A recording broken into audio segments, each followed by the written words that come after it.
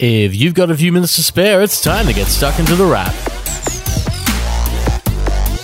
It's the last few days of November and you're listening to The Wrap, Australia's fastest technology roundup. And regardless of whether you're in an Australian late spring and early summer, or kicking up your feet during the coolest seasons as autumn kicks in overseas, you're probably inundated with Black Friday. Black Friday this, Black Friday that, oh, and of course the occasional tidbit of Cyber Monday. In Australia, Black Friday isn't a real thing because we don't have Thanksgiving. Black Friday marks the start of the holiday shopping season in the US, but in Australia, well, we don't have a sale event for the start, more for the end. We have Boxing Day sales at the end, but America does not because it doesn't have Boxing Day. For Australians, it means that while Black Friday sales are in full swing, they may not be the big impact sales you're looking for. You might find some good discounts and some good deals here and there, but if you're looking for the best deals, well, if you're in Australia, you might want to wait until the end of the year, when the whole year-end sales properly kick off. Australians have other things to look forward to, such as how fellow Aussies could be helping solve health epidemics using Twitter and Facebook. It's social media to the rescue, it seems,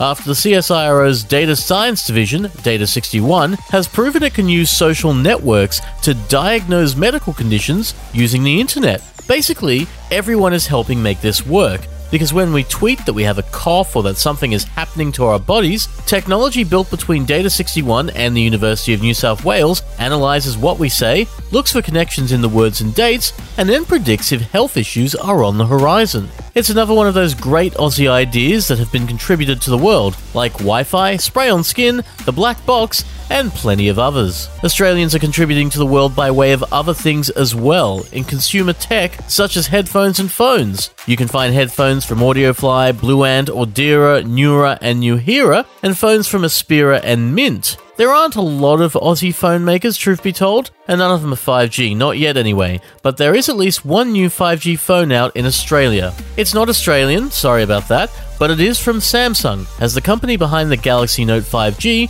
gets out a mid-range take on the 5G, the A90 5G. It's a little less expensive than the flagship 5G phones, hovering around the $1,000 mark instead of the $1,500 to $2,000, complete with 3 cameras and a big screen. TCL has also arrived on Australian shores with a phone in a TCL Plex and a 4G watch. Now you probably know TCL for its TVs, and while its phone division is basically just Alcatel, as far as we know there will still be Alcatel phones. While the 4G Move Time Family Watch is kind of a phone, it's a wearable phone for kids that they wear on their wrists. That's not the only 4G phone we spent time with this week. We played with a brand that is new to Australia, one of a few this year. You've probably never heard of Realme, and that's okay, honestly, it's totally fine. It's a new brand that uses the Oppo manufacturing line to build phones which look, well, more than a little familiar. Focusing on the mid-range, the Realme XT is a $500 phone that features a glass body, a lot of memory and storage,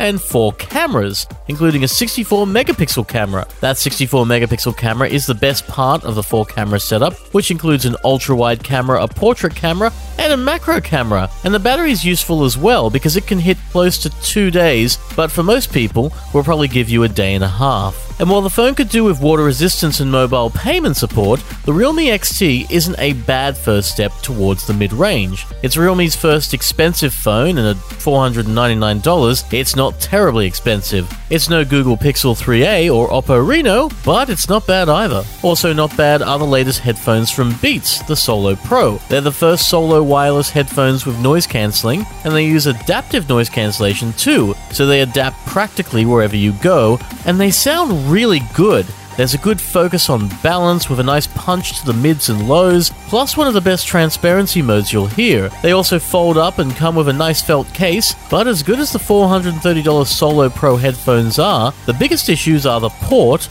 and the fit. You see, Beats is owned by Apple, so they use the iPhone Lightning port for charging, which is fine if you're an iPhone customer, but weird if you're an Android. The fit is also quite tight. It should loosen over time, but in the beginning it might feel like you're getting a big squeeze from a friend serenading you with sound. But it won't be us serenading you because we're out of time. So you've been listening to The Wrap, Australia's fastest technology roundup. You can find a new show Fridays at Podcast One, Spotify, and Apple Podcasts. But until then, have a great week. We'll see you next time on The Wrap. Take care.